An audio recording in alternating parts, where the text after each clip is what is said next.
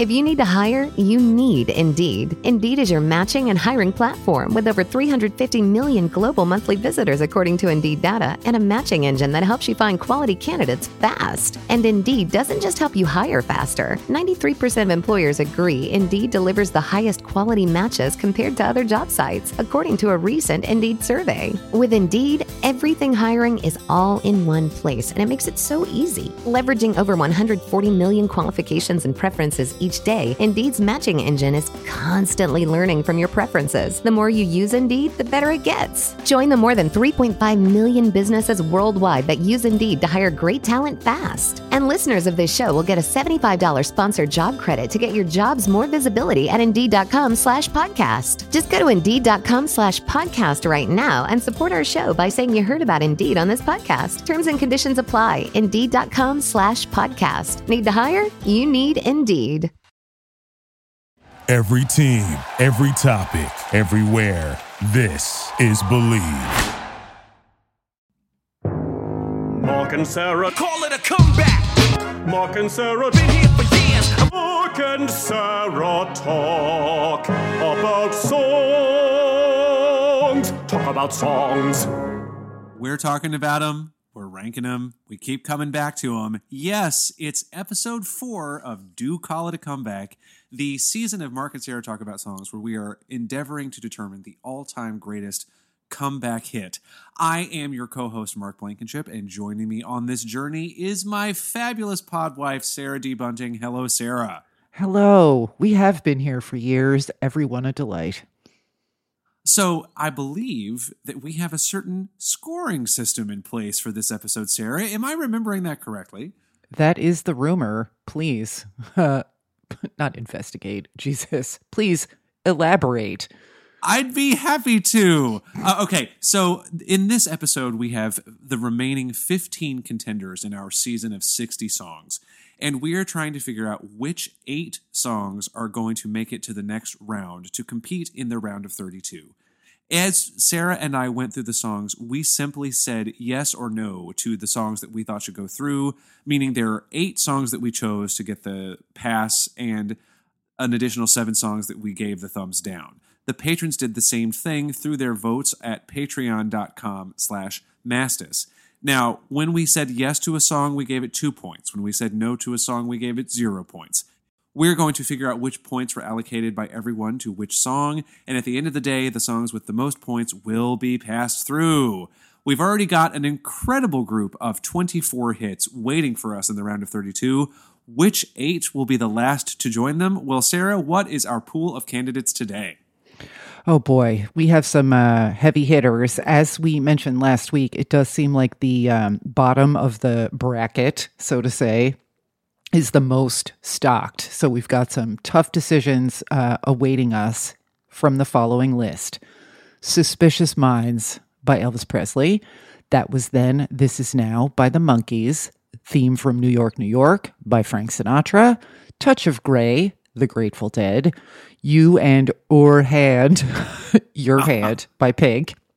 Unforgettable by Natalie Cole featuring Nat King Cole. Upside Down by Diana Ross. Walk This Way by Run DMC with Aerosmith. I should note, Aerosmith is the comeback artist here, and on Unforgettable, Natalie Cole is the comeback artist. We also have Welcome Back by John Sebastian. We Belong Together by Mariah Carey. What Have I Done to Deserve This by the Pet Shop Boys and Dusty Springfield, the latter of whom is the comeback artist. When the Night Comes by Joe Cocker. White and Nerdy by Weird Al Yankovic. You Got It by Roy Orbison. And last alphabetically, Your Wildest Dreams by the Moody Blues. Whew. Child. Okay. I know. It's a heavy group of decisions we have to make. Starting with no fucking less than Suspicious Minds by Elvis Presley. I mean, Sarah, hasn't this song just always existed? Was there a time that there wasn't Suspicious Minds, the song? Yeah, and Elvis Presley is chart facts wise such an outlier as he sort of seemed to be in every way. Like, why is Elvis the Elvis of Elvis. Like, do you know what I mean? He does seem to have always existed, like a geographical feature or time. And yet, when you look at like, well, he must have won a gazillion awards. Well, no. And they were for gospel things. Like, Yes. the factoids about Elvis are very weird to me always. And that this song is a comeback is also strange to me. We don't have a clip. I didn't think we needed one. And I actually didn't pass this one through because I feel like Elvis is sort of like sui generis in a way that does not fit with what we're doing here. What was your take on this entry? So again, this is very subjective, but for me, I've always received the notion that Suspicious Minds is Elvis's comeback song. Mm-hmm. Even though technically he had reached number 3 just a few weeks prior with his recording of In the Ghetto. Suspicious Minds is the one that was part of that wintertime NBC special. It was the one that brought him back to the public as a musician after he had been lost in the woods of making shitty movies for 3 or 4 years. And in terms of length of time, it was only like 5 years after his one of his commercial peaks as a singer. But when you're talking about someone like Elvis, he went 4 years without a top 10 hit, and that's a really long time for someone like Elvis Presley, who was the king of rock and roll, whose induction into the army was like this, the stock ticker stopped moments for the culture. Yeah, exactly. And also the 60s were just a little bit more of a dry period for him anyway, compared to or I should say the mid to late 60s, because the Beatles came and they changed everything and everybody knows. So to me, the reason that I said yes was partially because I subjectively have always understood it to be indicative of Elvis's comeback, but also because I love this song, frankly. And it is just one of my favorite Elvis songs, and therefore it was easy for me to give it the old pass-through in that way as well. And the patrons agreed they did have it in their top 8. So it is 4 points total for Elvis. Y'all heard the new song by Elvis? Elvis Aaron Presley. I am fine with that. I suspected that it would be passing through. It wasn't really close for me. And part of it is everything that I just said, but part of it is also an interesting thing about this song, which I think we will have a clip from in future rounds, is that I don't love the arrangement, but his vocal is really wonderful. And I think that sometimes because there were 2 Elvis, that this tends to be maybe associated with the Hawaii performances where he weighed 300 pounds and was wearing a cape and all this stuff. And that just generally we forget that he was quite a gifted interpreter of songs to the point where he really didn't have to try that hard and didn't. And this is an exception in that regard, that you really understand his facility for interpreting songs and having this wonderful instrument that he, alas, did not take care of and then died on the shitter. Poor guy. Okay, anyway, speaking of the shitter. Oh, I do want to say, I will note that I love this song, even though it also has the fake fade out that we were so loudly decrying. Oh, yeah, yeah. Time. Yeah, I don't love that about it either. But yeah, speaking of things that I don't love but think are absolutely indicative of what we're doing here, moving on to the Monkees' 80s hit that was then, This Is Now. This, I think, came at the peak of, the Monkees were just airing all the time on MTV at this time. And Nickelodeon. Yeah, Nickelodeon as well. Every channel you could find, it feels like they were always just on. Yeah.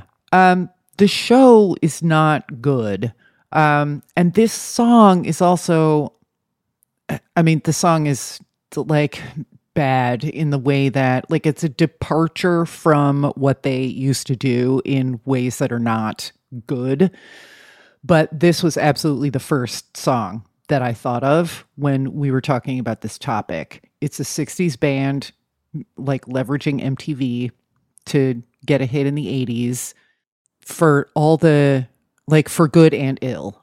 Let's hear a clip of this song, and then let's talk about where it is in our constellation today.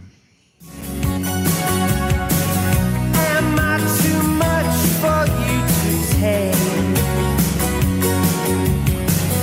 I swear this time it's not a game. I've known a lot of girls. No, this I won't deny. I'll give our love. I'll give it more than a try. That was then. That was then. This is now. Let me prove my love, girl. No thanks. I believe you, Mickey Dolenz. I am on the record as having minimal patience for Mickey Dolenz, but in the last few years, my appreciation for him as a musician and sort of a committed salesman of what it is that he is good at has gone up. With that said, this is a fairly cynical lyric designed, I think, to repackage the band for its original set of fans. This video is the same. There's really only Mickey and Peter who talk about appreciating things more as you get older. Like, Peter Tork in a sleeveless t-shirt in this video is not the worst thing that happened to me in the last few days. And I'm just going to leave it at that. This song is not good. They had another comeback song that I liked more. But this absolutely was not even the Ne Plus Ultra, but, like, for me, this is the number one example of a comeback song and what we're talking about, especially in this, like, 60s to 80s subgenre. So in this section, this was my number one, went through with no problem. I think that I might have a stronger association with this song and this concept than others, just because I was, like, sick, home from school sick a lot that year when these Monkees reruns were on all the time. And I think it just imprinted on me in a way that it might not have for other people. What is going to happen with this song? Mark, talk to me. Well, it is worth noting that the song did peak at number 20, so it was a legitimate comeback hit for the Monkees, and I don't think anyone was expecting that, considering they had not had a hit since the 60s, so that is pretty cool. I also was in second grade when the Monkees were airing on Nickelodeon, and everybody in my class just loved that show. I just remember us at recess singing the theme song, doing the sort doing of weird, the legs. Yeah. Yes. Sure. The, like, crossover legs thing. Like, we all loved them. And for me, the Monkees were just like, wow, this music is great. Daydream Believer is great. I'm a Believer is great. And then there was this, which was just, like, randomly also on the Nick Rocks video show. But I always felt like that was somehow standing apart from what the Monkees actually were. And to me, because the Monkees' popularity in the 80s, their resurgence in popularity was really rooted around the stuff that they had made in the 60s, finding a new birth.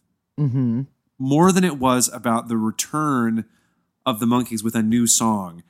Right. It really, the song was like a cash-in on the revival of the original material. Totally. So for me, actually, I did not pass it through for that reason. Okay. And the patrons did not either.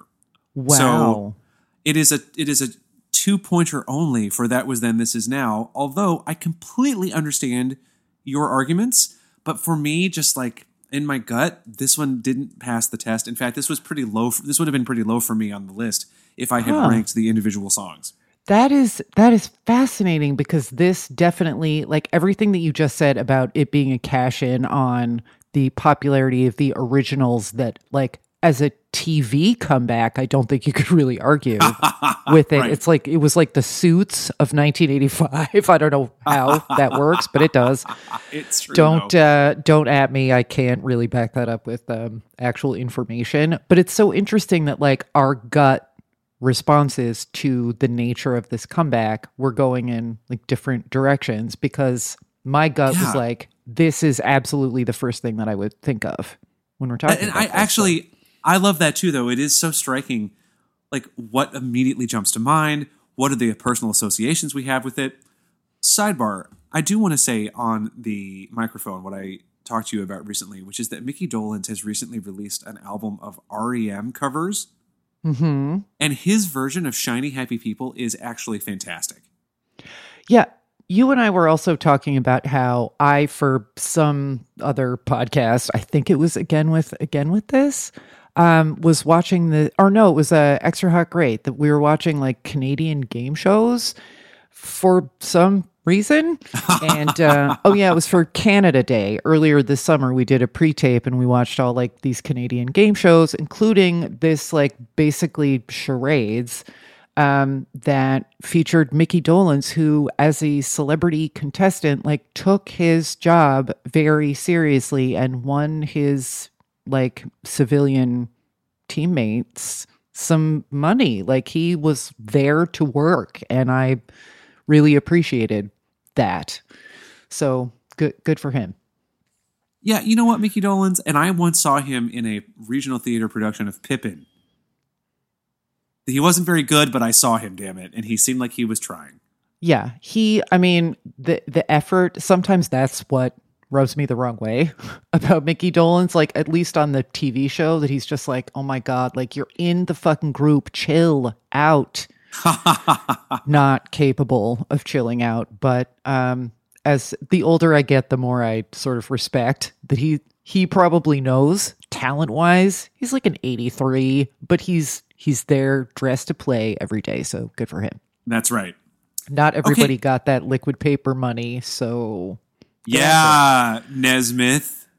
I mean, I still love Mike. I still would. Hat and all. He can leave it on. Anyway, talk about the more you learn about someone, the more you like them. Not true about New Jersey's own Frank Sinatra, who we have a clip. Not that we need one, but I did want to bring everyone's attention to some things that are bad about the chairman of the board. Here's a clip of the theme from New York, New York.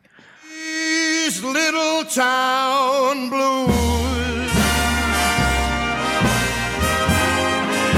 are melting away.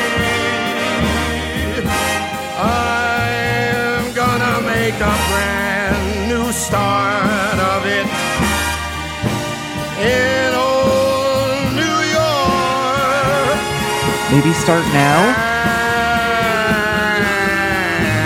Never mind. If I can make it there, I'm gonna make it anywhere. Okay, look. That's not good. That's not a good vocal. Just gonna say that it's bad. I'm also gonna say that this song, sort of similar to the Elvis conversation from earlier, like, I just don't believe that there was a world before this song. Like, they play it every night at Yankee Stadium, even if nobody's there. It's like February 4th. They're like, ba, ba, ba, na, na. Like, I just don't think, given that the man's nickname was the chairman of the board, and that people are still writing books in which he is implicated in the assassination of a president from before we were born. Like, where did this guy go that he had to come back? I don't feel like this is in the spirit of this season, so I did not pass it through. But I also just wanted to say that vocal stinks. Like, I like Sinatra. He's one of the few things I can do at karaoke. Like, Jersey represent, but like, you know what? I know you're Frank Sinatra, but maybe a little Mickey Dolenz effort. Anyone? No? Okay. What did the patrons decide to do with this They decided to agree with you. And weather event? And they gave it a no points. I vacillated on this, but ultimately decided not to include it in my list. But I do think it is pretty interesting to consider that he had not had a true hit on the charts since like Something Stupid in 1967. Yeah. And then, which is a terrible song. But then somehow came back in 1980 with a song that became, in 1980, he had already been recording for 40 years, but this song became his signature song. Mm-hmm. And I think it's pretty cool that someone can be recording for 4 decades before they land on their signature song. And also that lyric that Kander and Ebb wrote about, if I can make it there, I'll make it anywhere. That is just like baked into my understanding of New York and what it means to succeed here. Yeah. And at this time, I mean, that movie is, I don't think I've ever even seen it, but my understanding is it's fairly bad. And then that New York City at that time was pretty bad. Like, Yeah.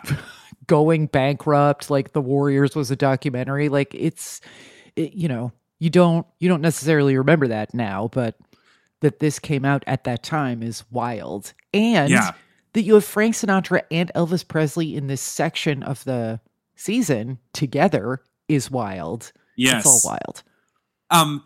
That being said, I didn't pass it through because, again, it's that I ranked this group of songs after we had recorded our first 2 episodes, and so it was hard for me to overlook this thing that we've hit upon, which is if an artist has ascended to a place in the culture where they're just always there, even if they're not making hits, they can't really have a true comeback, and Frank Sinatra is so obviously an artist like that.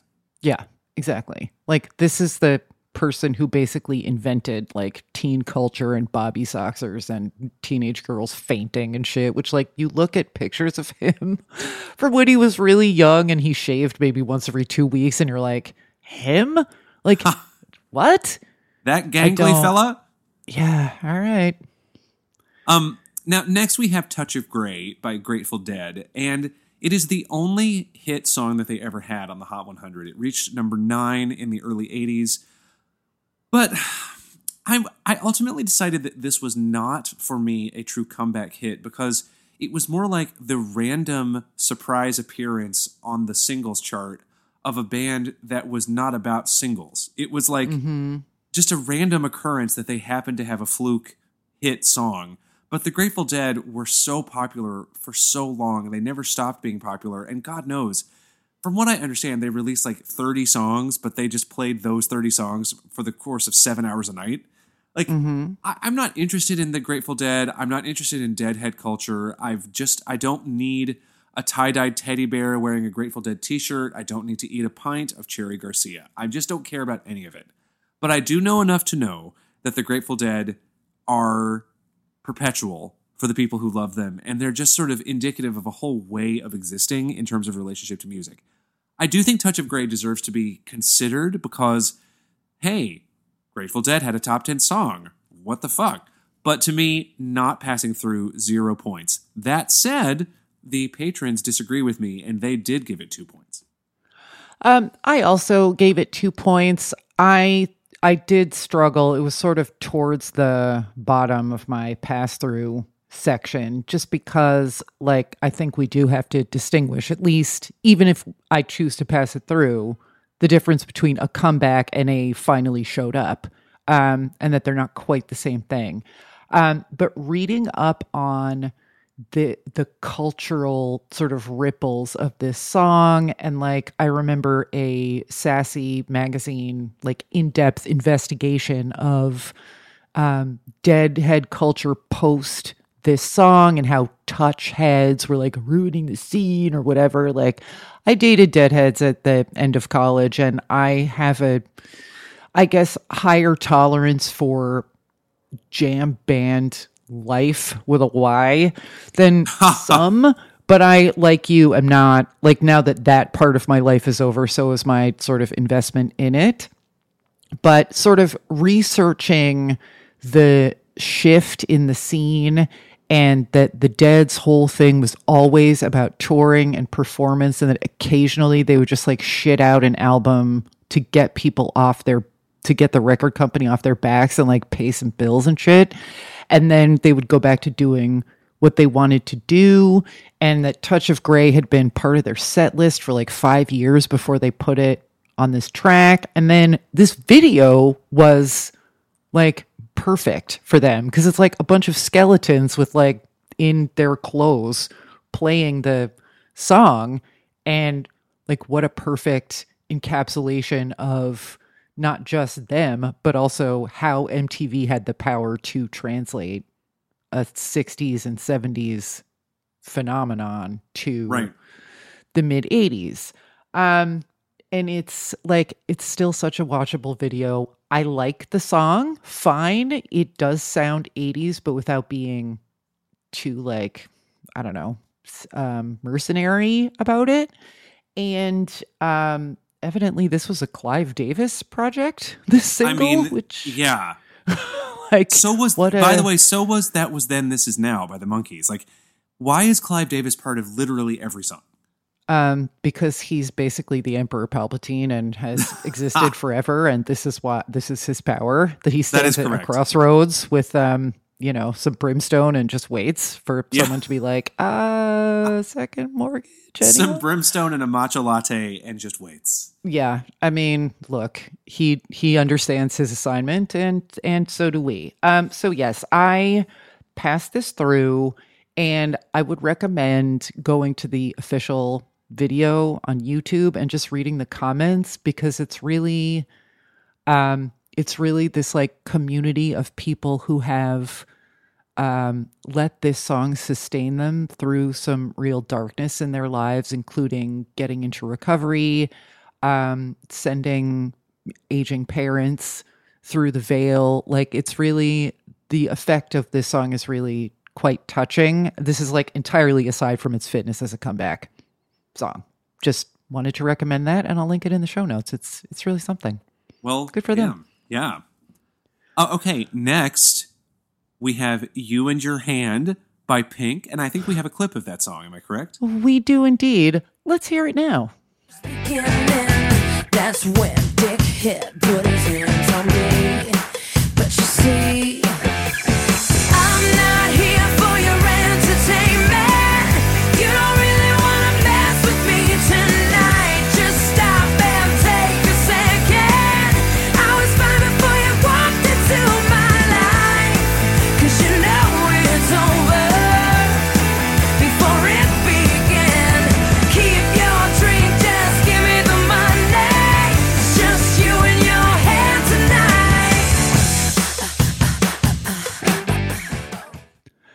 I like this song. Yep. But it's also like almost indistinguishable for me from other Pink songs. And like, this is definitely one of those where it's like, I understand the facts on the ground here in terms of its comebackosity, but I still didn't pass it through because this is just like, is this a really departure sound wise? To me, no. Did it seem like she had ever gone away? Not to me. So I didn't pass it through, but I'm interested to hear what other people did. Well, the patrons agree with you, but I think you're both wrong, respectfully. Well, okay. That's why we vote. This is another one of those lived experience things, because I was so invested in Pink as an artist at this time, and I had really enjoyed her album Misunderstood, and it had lots of hits. And then her next album, Try This, totally bricked. No hit singles on it, even though I liked the album Try This so much. Then she released the album I'm Not Dead, which was sort of a cheeky acknowledgement of the fact that her last album had completely flopped. Then the first single, Stupid Girls, wasn't good, and it didn't go anywhere. Then the song Who Knew was released as a single. It flopped. Then You and Your Hand came out, and it slowly went up the charts. And I started to get so invested in what was happening that I found this website that I still read to this day called Pulse Music Board, where they would give daily updates on how songs are doing on the radio. So I could see every day how much progress You and Your Hand was making. So then I was so invested in watching as it finally made it to the top 10. And it had been years at this point since Pink had had a top 10 hit, and she had been written off as a failure, completely ignored, dismissed, whatever. And then suddenly here she is, and she's back, and it was so satisfying. And this song was such a hit that then Who Knew was re-released, and it made it to the top 10, and that just created the pathway for the next 10 years of Pink having hit after hit after hit. So to me, this song is a quintessential, and the way that that was then, This Is Now is for you. This to me was the first song I thought of. Right. Or among them. I also feel that we are witnessing the comeback of the term bricked, which it's high fucking time. That's right, kudos baby. to you. That gets my vote for sure. So listen, I understand that this song is not going to move forward. And in fact, I suspected that would be the case. But I had to include it in my list because to me, You and Your Hand is just an absolute baller of a comeback hit. And I actually think that Pink's most recent albums have sucked. But for a while, she was making some amazing pop songs. And we talked about that, though, in an episode where I brought in 4 Pink songs. And you're like, I don't like any of these. I was like, isn't God a DJ? Why is God fucking me over with these songs I don't like that much? Oh, so my love affair with Pink's music actually ended in 2012 with the release of her album, The Truth About Love. I haven't liked anything she released since then, really. But that era, those albums, starting with this one, God, so good to me. So anyway, I will accept I'm the only one here for You and Your Hand, but I definitely am. Yeah, you and your cheese standing alone. That's right. My hand cheese, if you will. Oh, Ew. Yeah, no. I'm not passing that through. Next up is Unforgettable by the Coles, Natalie and Nat King. I do have a clip of this, and I confess that I don't know why why I clipped it. Maybe listening to it will refresh my memory. Here it is now. Like a song of love that clings to me, how the thought of you does things to me never before has someone been more unforgettable. Okay, it's all coming back to me now, namely that Mr. Cole was not the comeback artist, but I just wanted to marinate in his vocal, which is,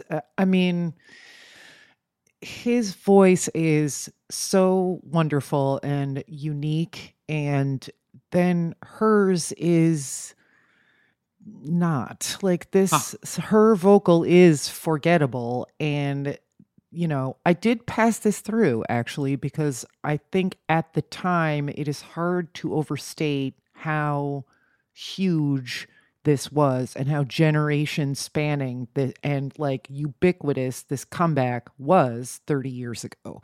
It was everywhere. We talked about this in the Grammy season.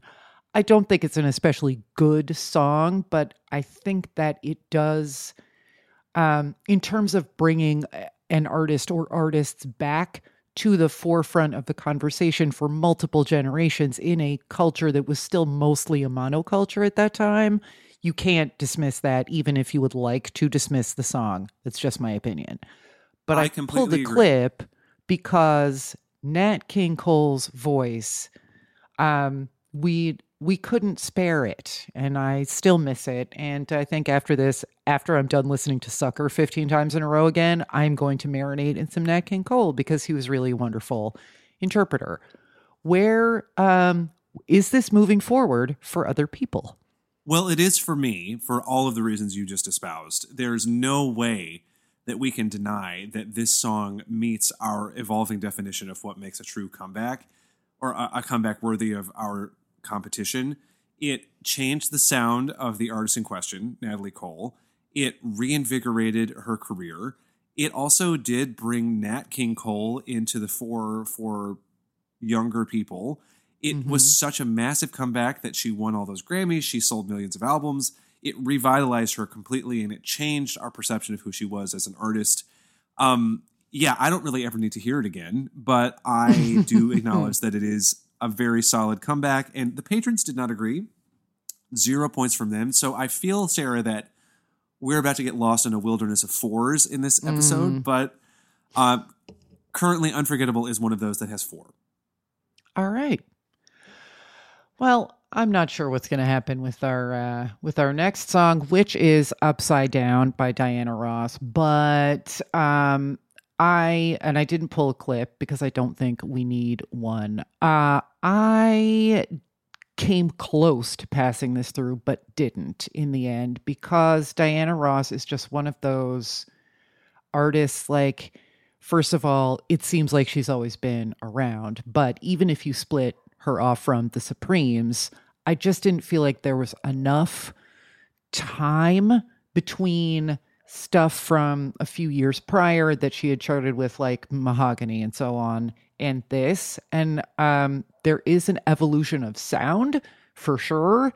And I have a feeling that I'm going to be in the minority on this vote. Like I said, it was like number 9 in the section for me. But as much as I like the song and think it's not wrong for what we're doing here, I didn't pass it through. I have a feeling we're going to be seeing it again, though. Well, it's now yet another song that's going to get 4 points. Okay. The patrons passed it through, and so did I. To me, this is just a song that represents Diana Ross's stepping out of her 70s adult contempo period and into the funky R&B dance songs of the 80s that she was able to succeed with for quite some time. Although, of course, Endless Love also happened, and that was a serial ballad. What am I really saying? I don't know. Written for her by Chic's Nile Rodgers and Bernard Edwards. Of course, we've seen Nile Rodgers earlier in the Daft Punk song. But to me, this is just indicative of an artist who's just like, I haven't had a hit in 4 years, but I'm coming back in a big way. I'm now going to ride this hit into the next decade. And this song was followed by I'm Coming Out, classic. So, oh, sure. And of course, then she, like I just said, she went to number 1 the next year with Endless Love, which is very popular, or was, though it is boring. So it was. Yes. So that is why I passed the song through. But I also understand your reasoning, and I think that might be why I don't pass it through again. But we'll get there. So that's 4 points for Ms. Diana. Yeah, and in our 4 wilderness, I do feel it was close enough for me that if there's something on the tipping point, I'm okay with that one. I feel you. Okay, good. Noted. If you need to hire, you need Indeed. Indeed is your matching and hiring platform with over 350 million global monthly visitors, according to Indeed data, and a matching engine that helps you find quality candidates fast. And Indeed doesn't just help you hire faster. 93% of employers agree Indeed delivers the highest quality matches compared to other job sites, according to a recent Indeed survey. With Indeed, everything hiring is all in one place, and it makes it so easy. Leveraging over 140 million qualifications and preferences each day, Indeed's matching engine is constantly learning from your preferences. The more you use Indeed, the better it gets. Join the more than 3.5 million businesses worldwide that use Indeed to hire great talent fast. And listeners of this show will get a $75 sponsored job credit to get your jobs more visibility at Indeed.com/podcast. Just go to Indeed.com/podcast right now and support our show by saying you heard about Indeed on this podcast. Terms and conditions apply. Indeed.com/podcast. Need to hire? You need Indeed. How do you feel about Run DMC dragging Aerosmith back into the spotlight with Walk This Way? I feel great about it. We don't have a clip. And weirdly, like in our hip hop season, I don't think we wound up listening to this song or talking about it either. But this song was absolutely omnipresent on MTV, and it was absolutely like I think watched this video and thought that it was like a joke or like an in-video storyline. Like I don't think I understood that this was actually Aerosmith, and then there's all the fucking scarves on the mic stand and everything, and I was like, what is even happening? And then I just didn't put it together with what I would hear on classic rock radio, which was Dream On or whatever, like the big hits from 10 years ago for Aerosmith. I think it absolutely qualifies. I think that it's this wonderful marriage of something that we've seen a bunch of times previous to this in our countdown. First of all, 60s to 80s, or like early 70s to 80s, and hip hop and another genre. And hip hop sort of like finding something that was forgotten and cool and, twinkling in the dustbin of rock history, that hip hop is able to sort of like shine it up in a new way. That makes you appreciate both things more. So yeah, this was kind of a no-brainer for me. This was number 2 in the section. And I have a feeling that we're going to be hearing from it again, but I'm not sure. We finally have one straight 6 at least in this episode. Because of course we all voted for this song. Come on. We are not bugging. Like, yeah, exactly. Mary, Mary, vote for this song. Yeah, it's a 6.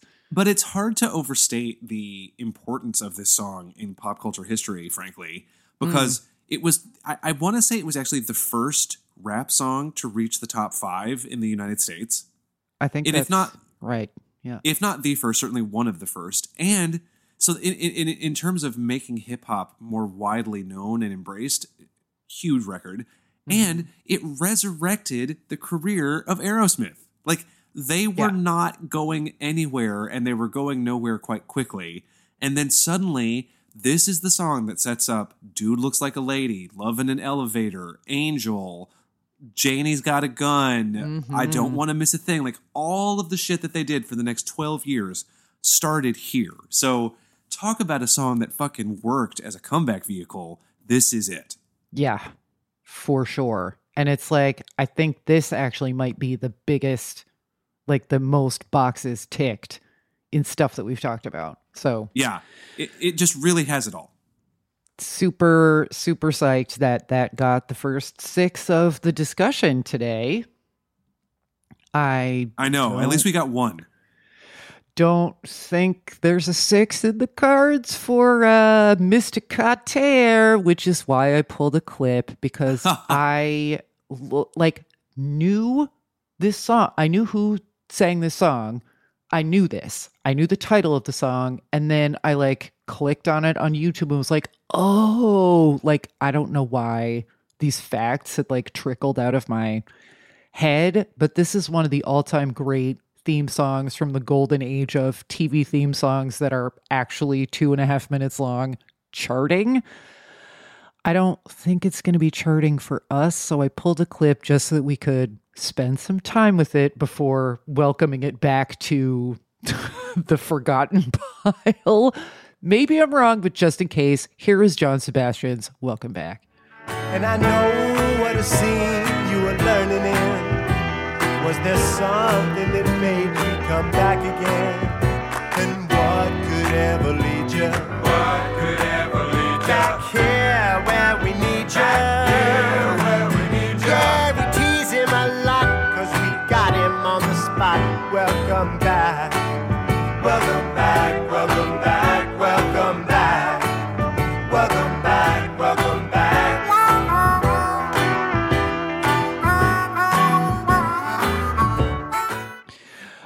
Yeah, that harmonica is not great, but once you remember that John Sebastian was in Love and Spoonful, you're like, oh, some of the graphics from just Google European pressings, Welcome Back Sebastian, and the shit that he is wearing on I don't even know, the Polish pressing of this song, you're just like, is that tie-dyed red chambray on your hat, sir?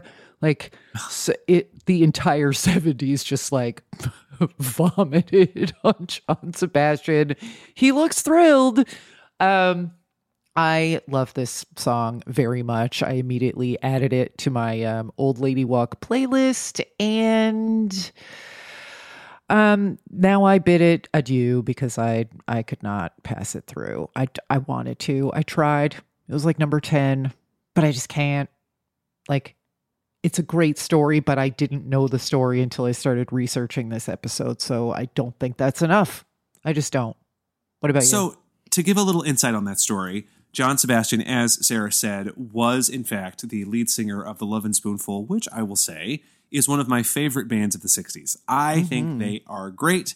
We talked about them when we discussed their song Darling Be Home Soon. We did.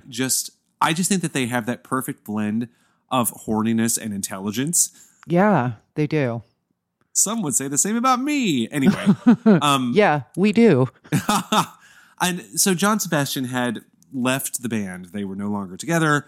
He randomly got the opportunity to write the theme song for Welcome Back, Kotter, an as yet unknown show. Obviously, nobody knew it was going to make John Travolta a star, et cetera, et cetera. And then this song became an out of nowhere #1 hit for John Sebastian, which is a really cool story. I also, however, did not pass it through, even though it is right on the cusp for me. Just there are other songs that I think are more exciting and fit the brief more fully. But Welcome Back should absolutely be here in the season, and I'm glad that it is. Yeah. And the patrons didn't put it through either, so that you're correct that we will not be welcoming it back. That's 0 points. Well, now we have to determine whether we belong together with Mariah Carey and this season. We Belong Together's video. I remembered this. This autobiographical tale starring Princeton's own Wentworth Miller, because I remember watching this video and it prompting a reminiscence among many of my Princeton classmates of how many times we were in the pool room at the Ivy Club hitting on this motherfucker and just being like, we threw everything we had at Wentworth Miller. And he was not having the mammarian American experience at Princeton. I also love that he basically, like, he's not very good at acting, but I love that he just quit because he's like, I'm tired of pretending to be straight. It's like, well, okay, fair, but also it's acting. Like, why don't you pretend to be a good actor? Maybe that would help. I have nothing against him. I actually liked Prison Break. I thought he was good in that. I thought he was good in Legends of Tomorrow, and he was nice to me. He just didn't want to French, which fair. So he's in the video as like saving Mariah Carey from her marriage to Eric Roberts Matola, whatever. Eric Roberts has never looked more fuckable to me than in this video, and I was like preoccupied by that whole vision of him in a tuxedo. But is the song really something that we're going to pass through? I'm not sure, so I clipped it just in case. Here it is. I wanna get to have you lying by my side right here, 'cause baby, when you left I lost a part of me. It's still so hard to believe. Come back, baby, please, 'cause we belong together. Who else am I gonna lean on when times get rough? Who's gonna talk to me on the phone till the sun comes up? Who's gonna take your place? There ain't nobody better. Baby, we belong together. I can't sleep at night. I love this vocal from her. Yes. I love this video. It's quite extra and was directed by like Brett Ratner. Is that right? Why I wrote not? that down, but that seems fake, but also But it is totally true. like on Yeah. brand for her. Here's where I struggled with this. Loved the video, loved going back to that time in my mind. Love the vocal. Like, I'm not a big Mariah guy. I like the song a lot. I just feel that because of various Christmas crimes against Christmas singing that she has committed, that we have discussed on this very podcast, that she has never gone away. Like, I don't feel like she has gone away in over 30 years. So, like, I'm sure that strictly speaking, on the merits, on the factual merits, this is a comeback.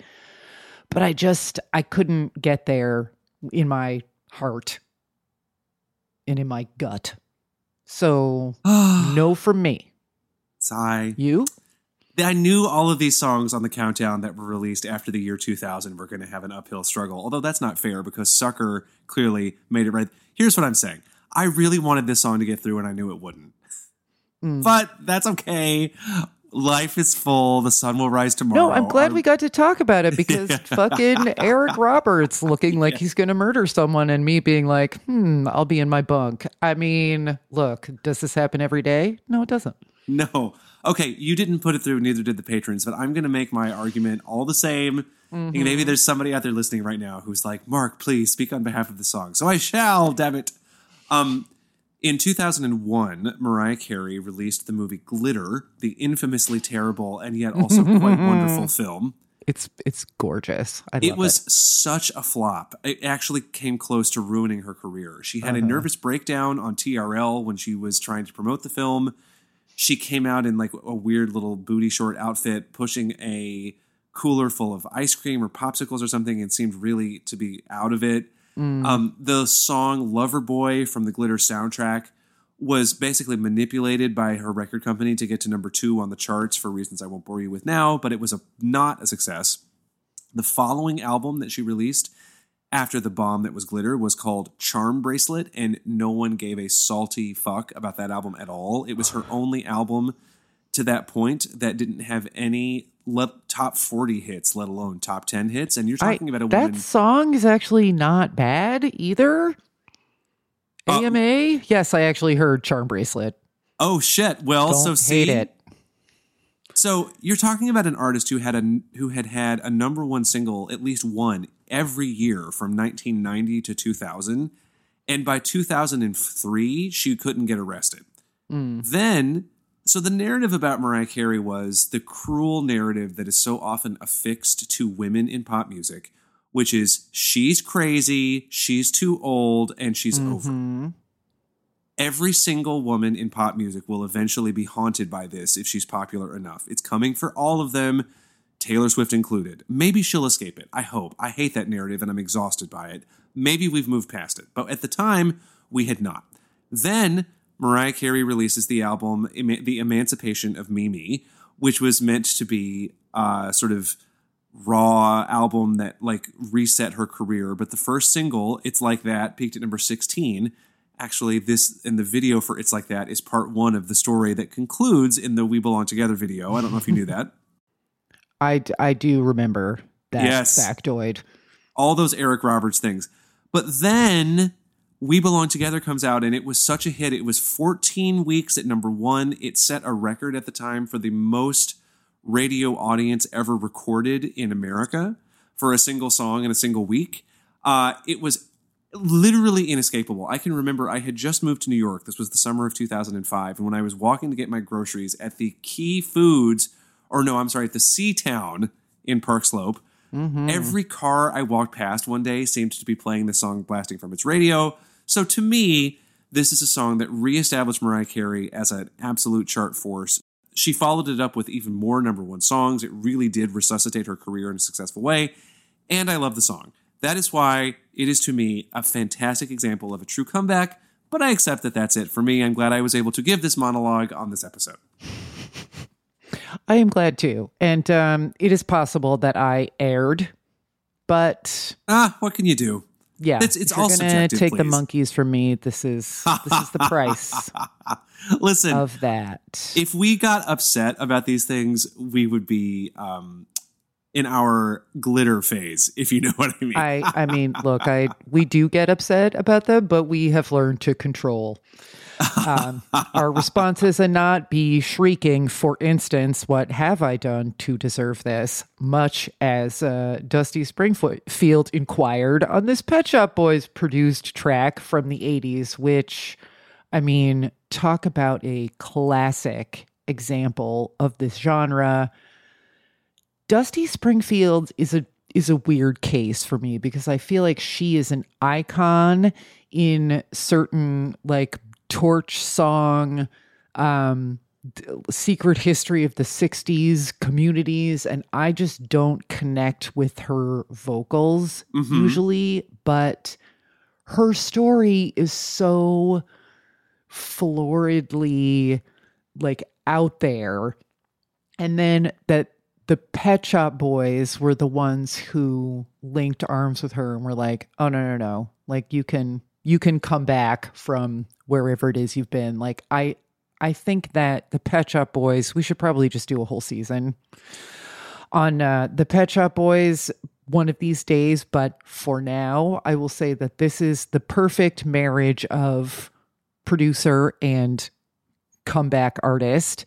And the song grows on me. Like, when I was listening to it, I was like, I don't remember liking this at the time, and I don't think I did, but there is something about the song and the comeback narrative in it that makes it greater than the sum of its parts. We don't have a clip, but I assume that we will get to it later in the season. And I passed this through without much quibble. You? I think you really articulated why this song is great for this season. And I agree with you that the song itself is not even in my top 5 of Pet Shop Boys songs, though I do like it. But the story of it is so appealing. Mm-hmm. And she does sound great on this record, too, I will say. Yeah. And I wouldn't have anticipated this going in, but this is our second straight 6 of this episode because the patrons agreed. I'm not surprised by that, in fact, at all. So Pet Shop Boys, thank you again, because they also produced The Crying Game. So they can't be stopped this season. Yeah, it's true. Or any season, really. When the Night Comes by Joe Cocker. I forgot that this song existed. Blessedly. And I did pull a clip because if someone could explain to me how this is different from this or Bob Seger, I'd appreciate it. But we're not going to have to think about it much longer. Here's a clip of Joe Cocker's When the Night Comes. So take me down a lonesome road, point me east and let me go. That suitcase weighs me down with memories. I just want to be the one you run to. I just want to be the one you come to. I just want to be there for someone when the night comes. Let's put all the cares behind us and go where they'll never find us. I just want to be there beside you when the night comes. When the night comes. This is just my notes say this is Chat Joe PT. Like, it just sounds like an AI wrote a Joe Cocker song. I'm not totally convinced this is the correct Joe Cocker song. It feels like maybe that duet with Jennifer Warnes should have been here instead. And look, I like Joe Cocker. Feeling All Right is an all-timer. I love it. I listen to it at least once a week. But this, this is just one of those, like, on paper, sure, it qualifies, but some songs have to not get through, and this was a pretty easy decision. I just didn't think that it was enough of a, like, great leap forward in terms of the sound, or, like, at all, and I wasn't sure this was the right comeback vehicle for this guy, and it just is like you threw him and Bob Seger and the guy who dies in The Gambler into a blender and then poured yourself a tall frosty glass of and I mean, no thanks. You? So just a little chart fact about this song. In fact, was his biggest hit of the 80s after Up Where We Belong. That song with Jennifer Warnes reached number 1 in 1982. And then 7 years later, in 1989, he got to number 11 with When the Night Comes. That was his only other top 40 hit of the entire decade. And you could also absolutely make the case that that the gap of 7 years between You Are So Beautiful and Up Where We Belong counts as also a comeback. Sure it does. Yeah. But Joe Cocker is just not inspiring a lot of joy in me with this song. So, sure, does Joe Cocker need to be mentioned in a season about comebacks because he kept having them? Yes. Yeah. Do I ever need to think about this song again? No. Do I think it made any kind of cultural footprint that lasts? No. Therefore, it is a 0 from me and from the patrons. When the Night Comes has reached, in fact, no one the night. will care. The night has come for When the Night Comes. Mm-hmm. So next we have White and Nerdy by Weird Al Yankovic, a song, Sarah, that I love down into the very root of my being. Yeah, me too. I mean, I didn't pull a clip, but this is one of the Weird Al songs that I actually prefer to the original marginally. Yeah. And this video is fucking brilliant. The lyric of this is fucking brilliant. Key and Peele and Donny Osmond in your video. Come on. Brilliant. And like, when asked, Mr. Yankovic was like, yeah, Donny Osmond was absolutely the whitest dude I knew. And Donny Osmond is there to work. He's like springing around in this video, like cheerfully just being the whitest person alive, which I respect that. Good for him. And on YouTube, there is a special version of this video where it's just an uninterrupted shot of Weird Al and Donny Osmond. And you just see everything that Donny Osmond tried out. And it is hilarious. It's so good. I mean, a born entertainer, that one, and Weird Al as well. As far as like it being a comeback, like my gut feeling was that this was less qualified than some, but I still passed it through. It was like number 8, but that's enough. Oh God, I'm so glad that you did, because I basically wrestled with this and put it at number 9, essentially. But then I felt sad because, so for those of you who do not know the Chameleonaire song, Ridin', which is the police try to catch me riding dirty, that is the song that this song is parodying. And Weird Al, though he has always been a part of the culture in one way or another, had not really had a culturally dominant moment in quite some time when this song reached number 9 on the Hot 100, giving him his only ever top 10 hit.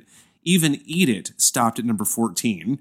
So there was something really great about Weird Al getting to return to the spotlight in such a major way, and to go from being someone that everybody had kind of heard of to someone that everybody was really paying attention to. And I'm basically like, so Mark, why didn't you vote for it? Well, I was torn and I got close, but then I was like, well, maybe he's just never gone away, but I felt bad about it. But then you passed it through, and so did the patrons. So maybe there's a chance.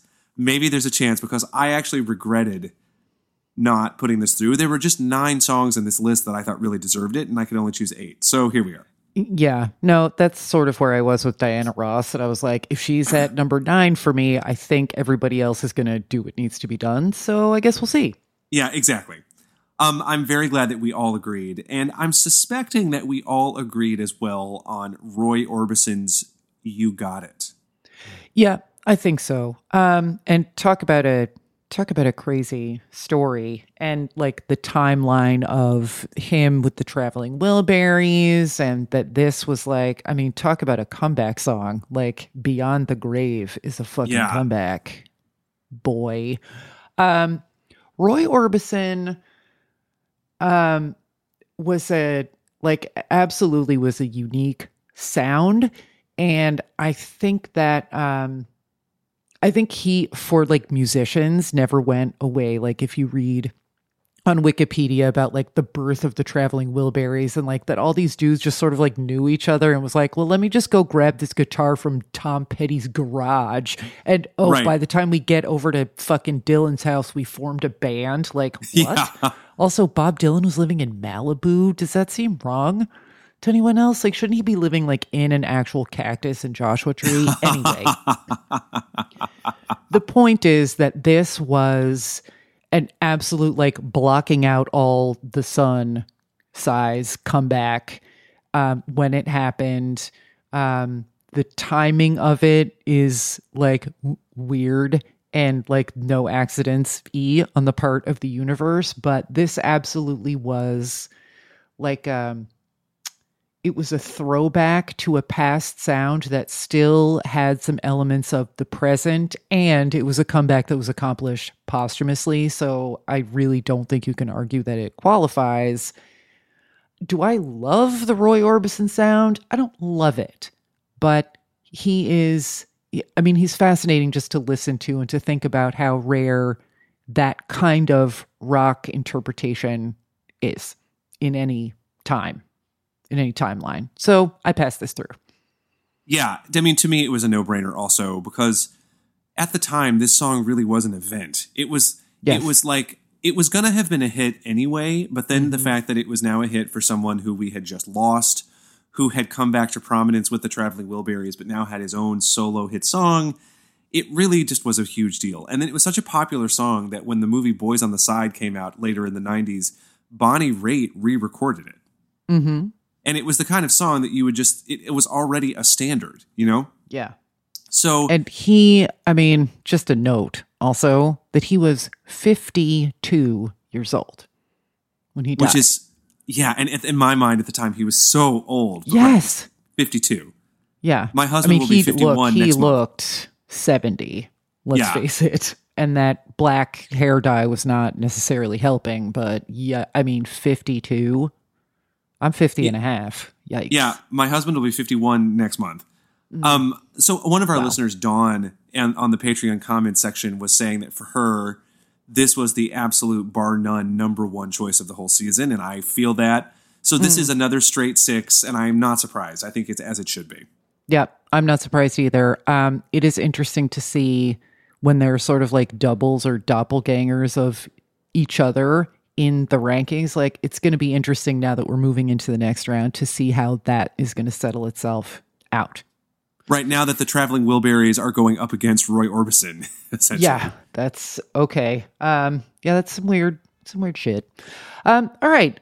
I believe we have come to the last song of the section, and that is Your Wildest Dreams by the Moody Blues, which this completes the 60s to 80s MTV pipeline section of our proceedings. And it completes this segment of the standings. So let's hear a clip. Once upon a time, once when you were mine, I remember skies reflected in your eyes. I wonder where you are. I wonder if you think about me. Once upon a time, in your wildest dreams.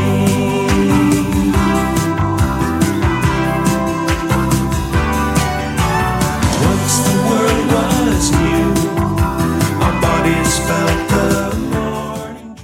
This arrangement is poo.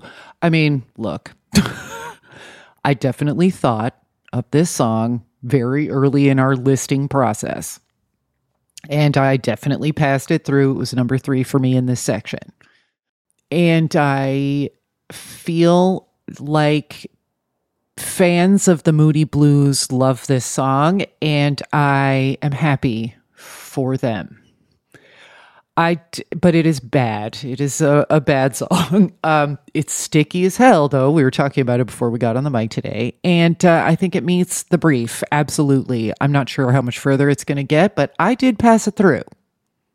So shout out to our listener Jenna, who said in the Patreon comments that she had to vote for this because she just thought we might never talk about the Moody Blues again. Which, I don't never say never, but I thought that was funny. And here we are talking about the Moody Blues, and it is just a really striking comeback narrative because they had not had a hit in over a dozen years, and to go from Nights in White Satin to this, Yeah. is a really radical change, frankly. Yeah. And I actually don't have really any kick with this song. I like it, kinda. I find the melody to be kind of pleasing. It's catchy, but I don't love it. It's just, I'm not mad at it, but I would never actively be like, oh shit, I can listen to the Moody Blues, Your Wildest Dreams. Yeah! Yeah, it just has that sound that some of these like late 60s, early 70s bands coming into the 80s, like a Steve Winwood track from this time versus Traffic. It sounds very calculated to be, quote, current. And Yes. then as a result, the second it drops on MTV, you're like, this is already dated somehow. Right, because it was, exactly. They worked so hard to make it current that it already sounds old. Yeah. But that being said, you and the patrons both agreed. So that's 4 points for Your Wildest Dreams as well. God. Okay. So we have a handful of 6s. Do we have 3 6s or We just have 3 2? 6s. We Okay. have 3 6s and we have 6 4s. So only one song has to get the boot, which is pretty good. Okay. Now, as a reminder, our 6s are Walk This Way, What Have I Done to Deserve This, and You Got It. Yep. Correct. Okay. Now, our 4s are Suspicious Minds, Touch of Grey, Unforgettable, Upside Down, White and Nerdy, and Your Wildest Dreams. The So only we have to one boot of one of those. yes, and of those, the only one that the patrons did not vote for was Unforgettable. Great. Bye. Like, I said what I needed to say. I included the Nat King Cole vocal on the clip. I am content to escort that off the premises if you are. I think that we can refer to this song as Felicia and truly say bye. Yes. Consider it forgotten as of right this moment. Well, I mean, and again, we just talked about it in the Record of the Year season. Yeah, we months did. ago. So to go back then, our 8 songs coming out of this round are Suspicious Minds by Elvis Presley, Touch of Grey by the Grateful Dead, Upside Down by Diana Ross, Walk This Way with Run DMC and Aerosmith, What Have I Done to Deserve This by the Pet Shop Boys and Dusty Springfield, White and Nerdy by Weird Al Yankovic, You Got It by Roy Orbison, and Your Wildest Dreams by the Moody Blues. Pretty good, I think. Yeah. In my wildest dreams, this is about where I thought we would be in the round of 32. It is about to get ugly, I would say. But and it's going to put more than a touch of gray in my hair trying to make these decisions. But I think we have a good group. And I wish us all luck in future rounds. Can I just say I'm so happy that the Weird Al song made it, because it was I think I felt more regret about not passing that song along than I felt about any song in recent memory. So thank God my error was not the downfall of a song I really wanted to be passed along. Oh, and I'm glad we get to keep talking about it and listening to it. And listeners, I'm so glad that you guys have been a part of this process. We could not do it without you. And if you want to vote in future rounds and help us, which please help us, we need it. You got it. And by it, I mean the ability to vote by going to our Patreon page. That's patreon.com/MASTAS. And we hope that we will see and hear from you there.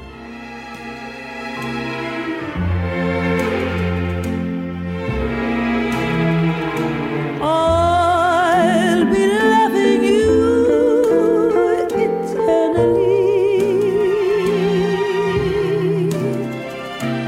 with a love that's true eternally.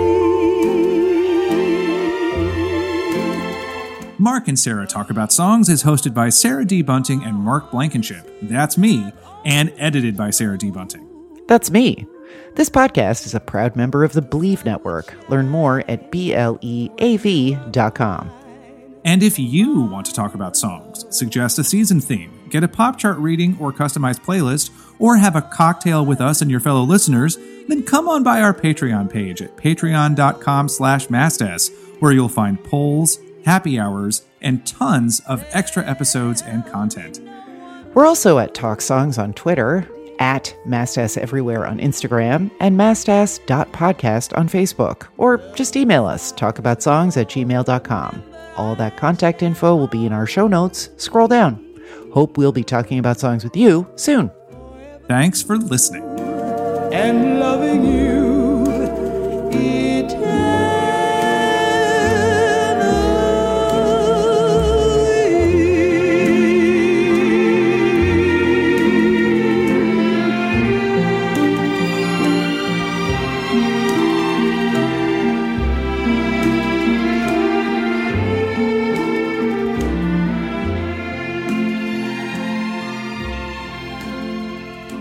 Though the sky should fall, remember I shall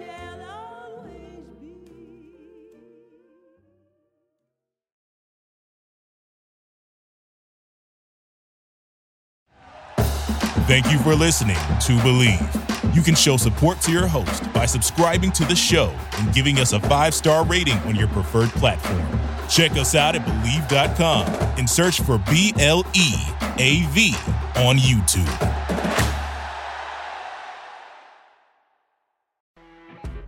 You know when you're listening to a true crime story that has an unbelievable plot twist that makes you stop in your tracks? That's what our podcast, People Are the Worst, brings you with each episode. I'm Rachel. And I'm Rebecca. We're identical twins who love true crime cases that make you say, didn't see that coming, and we hate the people responsible for them. Listen to People Are the Worst now on Apple, Spotify, or wherever you get your podcasts.